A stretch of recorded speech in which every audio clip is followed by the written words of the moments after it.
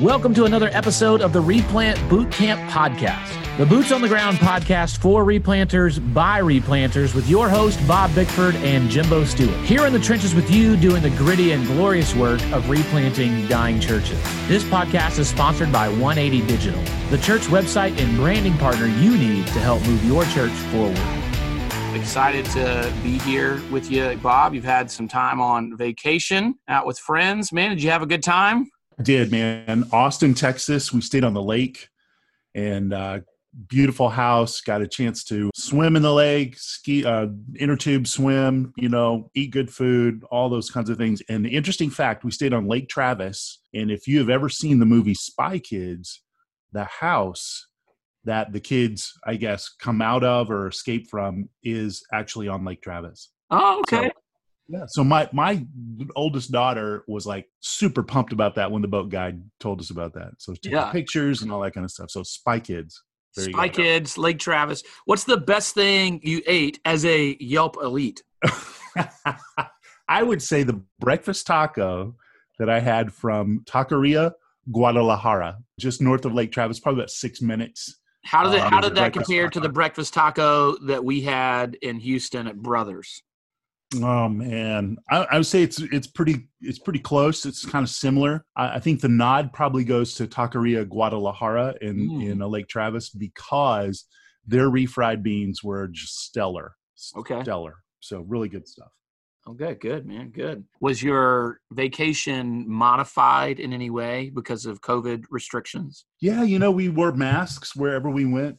Texas is right now having an upswing in their new new cases diagnosed. Yeah, there was a little concern. I think that there were some big public places that we avoided when we went to a couple shops down on South Congress, that's where the vibe happens down there in Austin, Texas. Austin's strange, they like to keep everything weird. And so we had to go down there and, pick up t-shirts and shoot a couple pictures, that sort of thing. So a lot of the stores were closed or they had the doors locked. You could go in, but you'd have to sit outside, put on your mask, and then they would let you in. So do you find yourself like any symptom you get wondering if you have COVID? Oh, yes, absolutely, man. So yesterday we were flying back in the airport, and this is the thing, this is the first time I've been on an airplane since March, since everything shut down, right? And so, yeah, you're conscious. So I was sitting in the airport, and I was just exhausted from vacationing, and I was kind of feeling kind of sore from being in the lake and, inner tubing and all that kind of stuff. And I was like, man, have I got COVID now? I just had those body aches, Yep. It's okay. Mm-hmm. And then, dude, some people, there are folks on the airplane that just refuse to wear the mask, and they will just not do it. And there was a lady behind my wife and daughter, and she was coughing and hacking and all that kind of stuff. And I didn't hear it because I had my headphones in watching a movie. But yeah, it's a little nerve wracking and a little tense. So we showered off and took all our vitamins when we got home. I find myself, no matter if I get a headache, if something feels sore, if I feel a dryness in my throat, I'm like, oh, I got COVID. It's here. Yeah.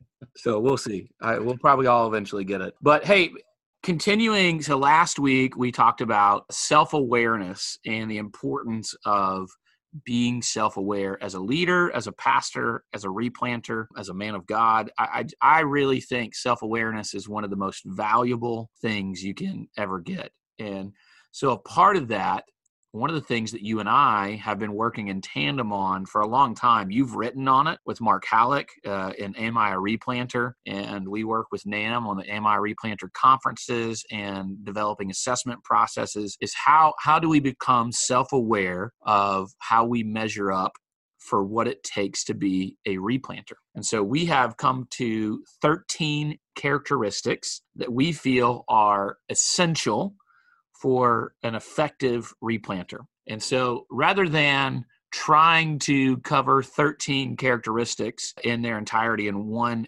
episode, what I'd like to do is today I want to introduce kind of in 4 dimensions of leadership, as Ken Blanchard would call it, or 4 pillars, or whatever wording you want to use, 4 areas and categories, distinctions of these characteristics, and just talk about those a little bit.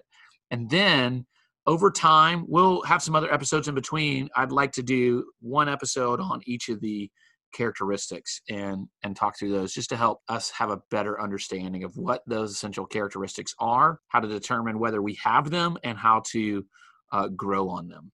Love it. Let's do it. So before we can talk about the 4 areas or categories, I think we would be mistaken to not talk about the foundation that has to be built before we can get to any of that, and that is the biblical qualifications of a pastor. So a replanter is a pastor, and there are biblical qualifications laid out for that. I don't want to dive too deep into those on this podcast for a couple reasons. One, that's a subject that is talked about a lot, written about a lot, and there are plenty of ways. And you could, if you pick up Replant Roadmap by Mark Halleck, he does a good job of walking through those.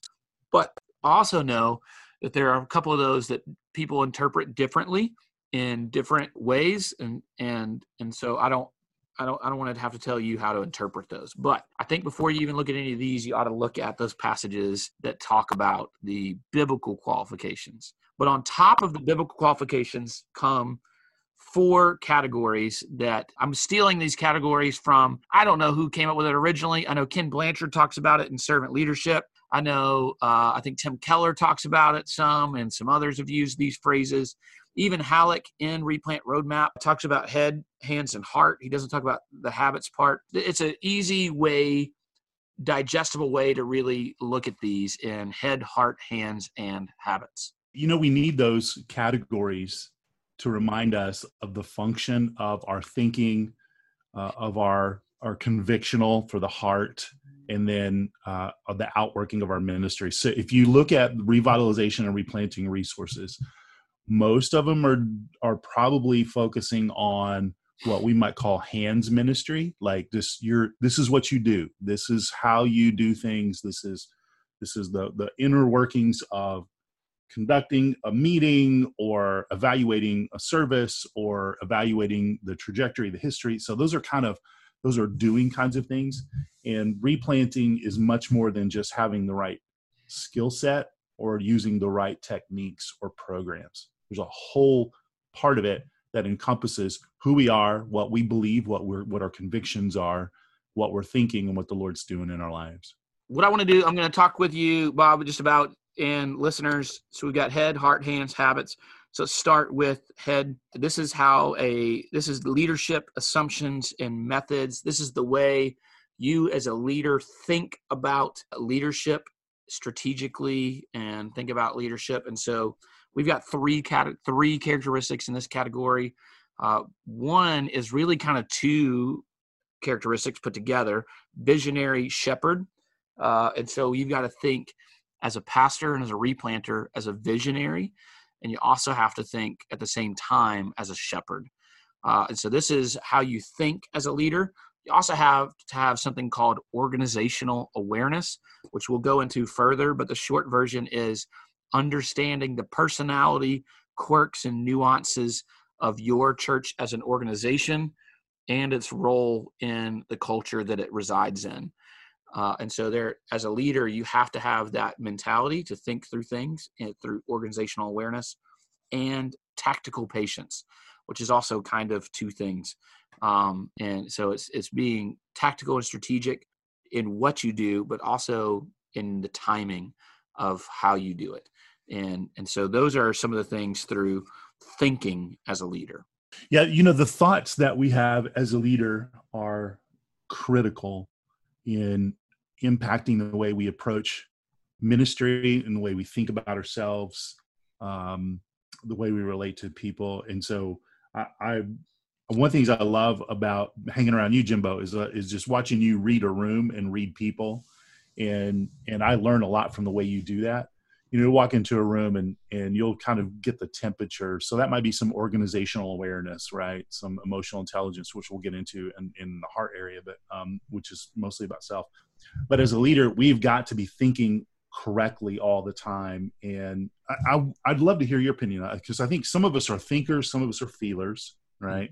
Mm-hmm. And some of us are motivated by thoughts and analysis and observation. Others are motivated by passion and compassion and empathy and a sense of justice and those sorts of things. And so as a leader, you're probably going to navigate to one of those categories or one of those lanes a little more than others. And you just need to be aware of that. And you also need to understand how that's going to impact your ministry and the way you relate to people. Yeah, one of the ways that I've been kind of playing around with even thinking about how to develop in each of these characteristics is, so this one I'm stealing from the Air Force.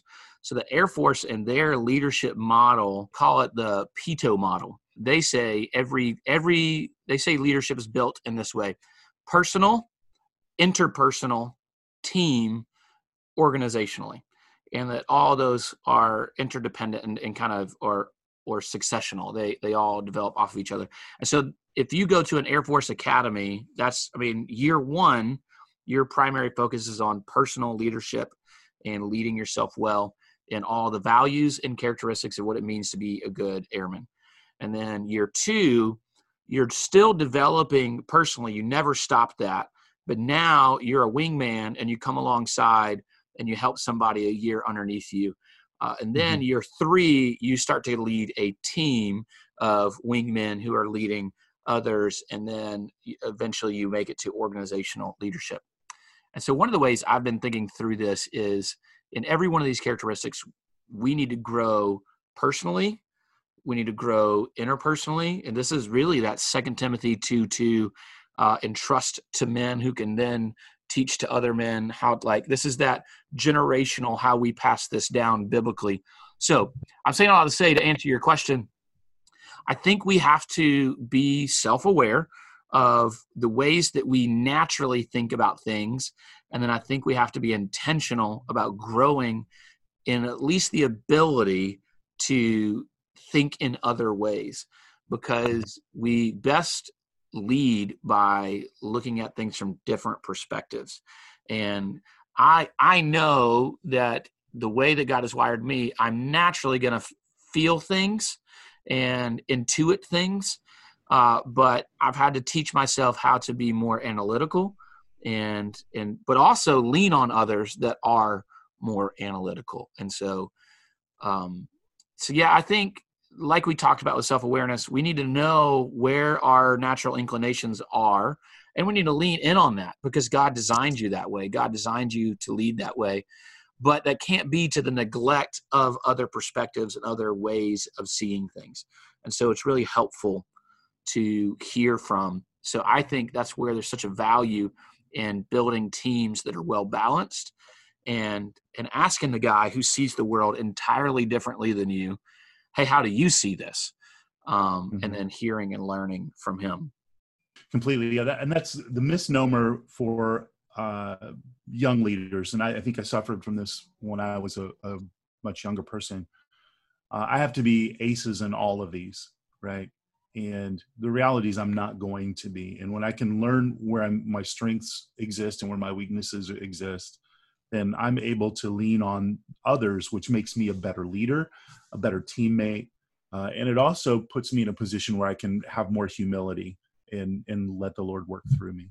So head is the way that we think about leadership as a visionary shepherd with organizational awareness and tactical patience. But the heart behind what we do that really makes us not CEOs, that makes us not just bosses of a nonprofit organization, but the heart that really allows us to think as a shepherd, and a heart that really allows us to lead as a visionary shepherd in a biblical way, has to be with a heart behind what God desires this to be.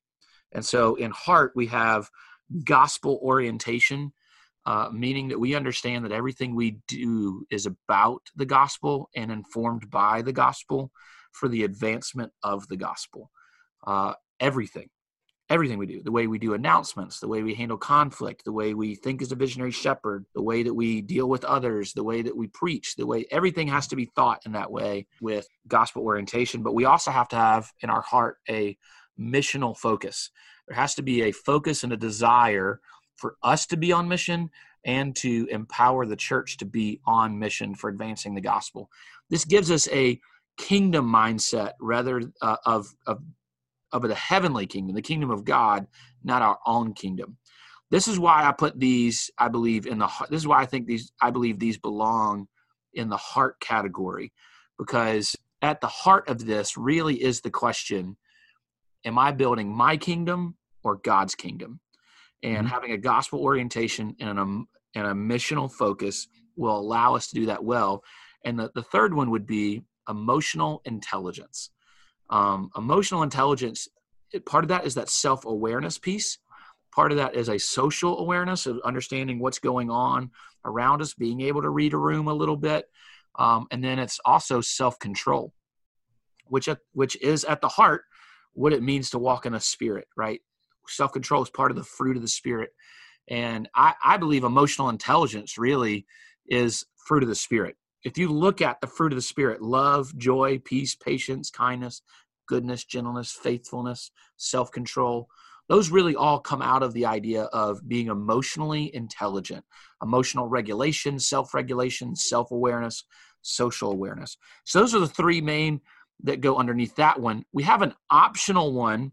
If you're married, underneath heart is spousal perseverance, because your heart has to understand, one, I have to serve well at home. I have to lead well at home. We've got to be a unit. We got to be together. That God made us a one. He made us an us. And so if God made us an us and not just a me, then that means us have been called. We have been called to this ministry. And if your wife is not on board, or God has not wired her in a way that she could persevere through the difficulties of replanting, this is an essential characteristic. You will not do well, no matter how gifted you are, no matter how skilled you are. You can't come out on the other side of this thing a success if you and your wife aren't on the same page together about this. So that's why that is that optional one underneath heart. I think so. The replanters that we see that last beyond that critical third year, and if they're married, this is one of those characteristics that's a differentiator. Their spouse is like, we keep going, right? So I think multiple times in our replant experience, year 3 and 4, I was toast. I was tired. I was beat up from the battle, and I would come back home and just check it against my wife to say, this has been really hard. Do we keep going, right? And every time she was like, yeah, we just got to keep going. We keep going. We keep going. And I don't say that in terms of me doubting my call, but it's one of those things with a spouse who's a sounding board and a helper and a companion.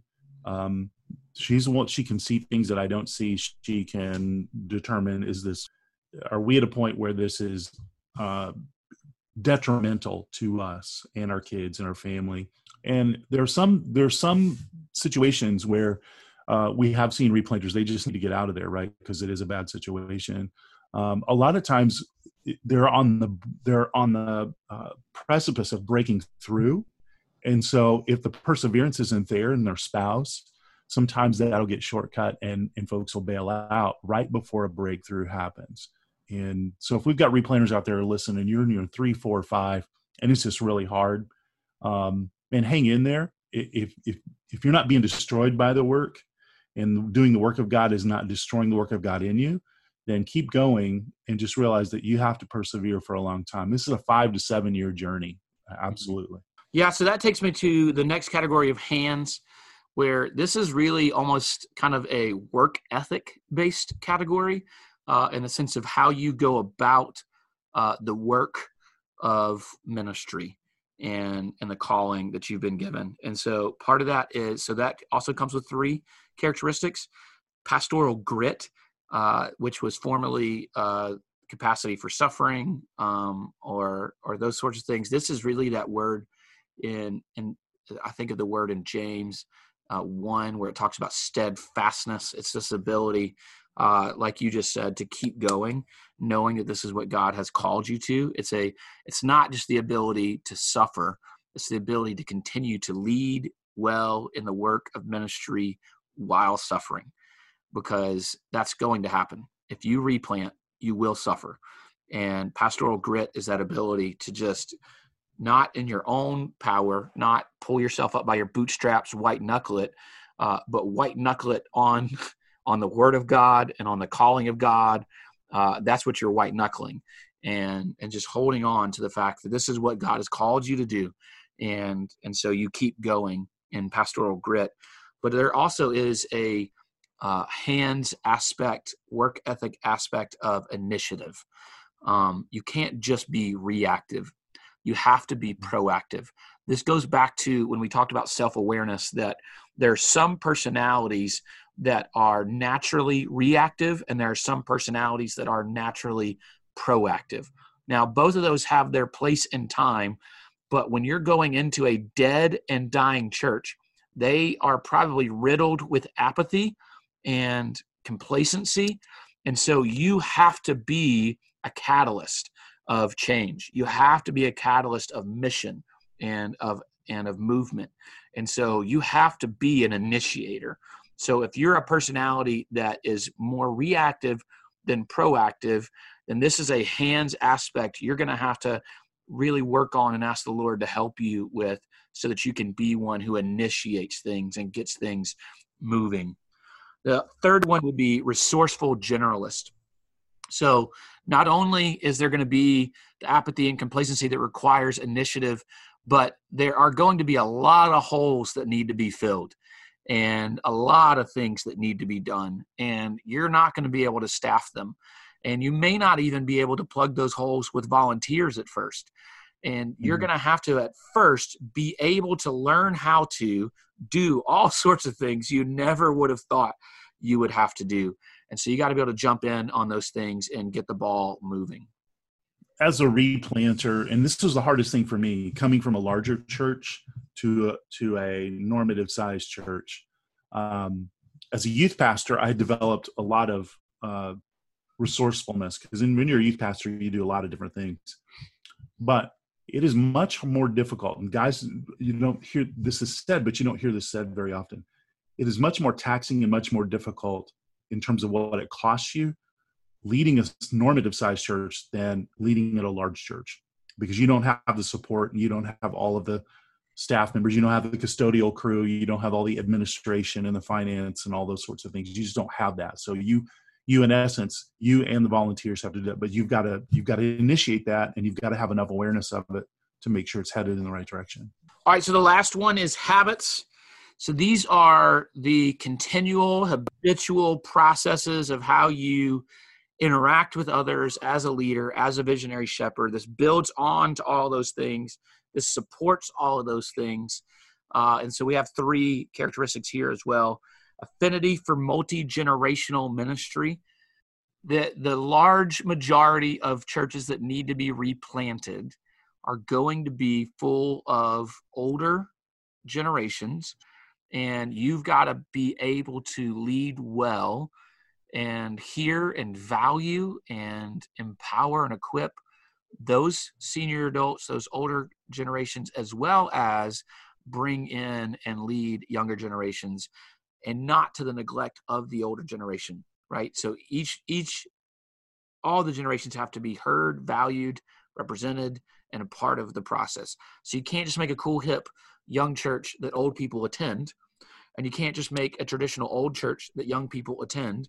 You have to figure out how to lead multi-generationally and connect those generations in discipleship relationships. You also have to have respect for the church's legacy and history. You're not coming in and blowing up everything that's ever happened.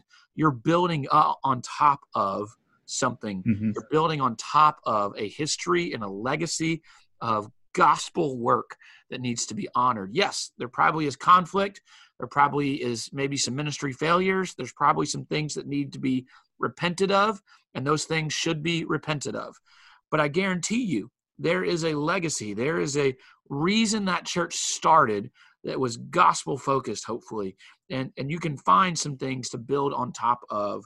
And you got to build that into your habits as a leader consistently. That's not just in the beginning. You consistently be building back on. Best way to replant a church is figure out why it was planted in the first place and replant it for that same reason. Yeah. And then the lastly is a willingness to confront. And this has got to be a habit that you continually call out sin in the camp in a loving and gentle way, that you continually confront people who want to hijack the vision, who want to bully, who want to operate through the works of the flesh instead of the fruit of the Spirit. Those things have to be confronted in a biblical way. And so those are some of the habits of a replanter.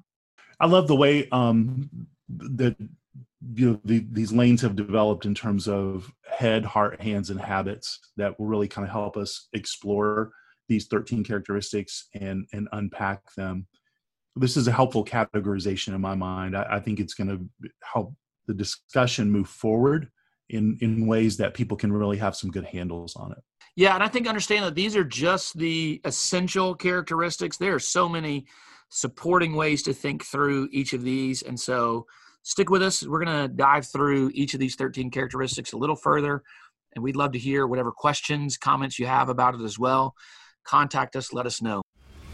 Thank you for listening to this episode of the Replant Bootcamp Podcast, a resource for replanters by replanters. If you enjoyed this episode or found it to be helpful for you and your ministry, please help us get the word out by subscribing, sharing, and leaving us a review on your favorite podcast listening platform. This podcast is sponsored by 180 Digital. 180 Digital is a team of design, development, and marketing experts that love working with churches big and small. Check out 180.church, ONEEIGHTY.church to learn more about how 180 can help your church move forward.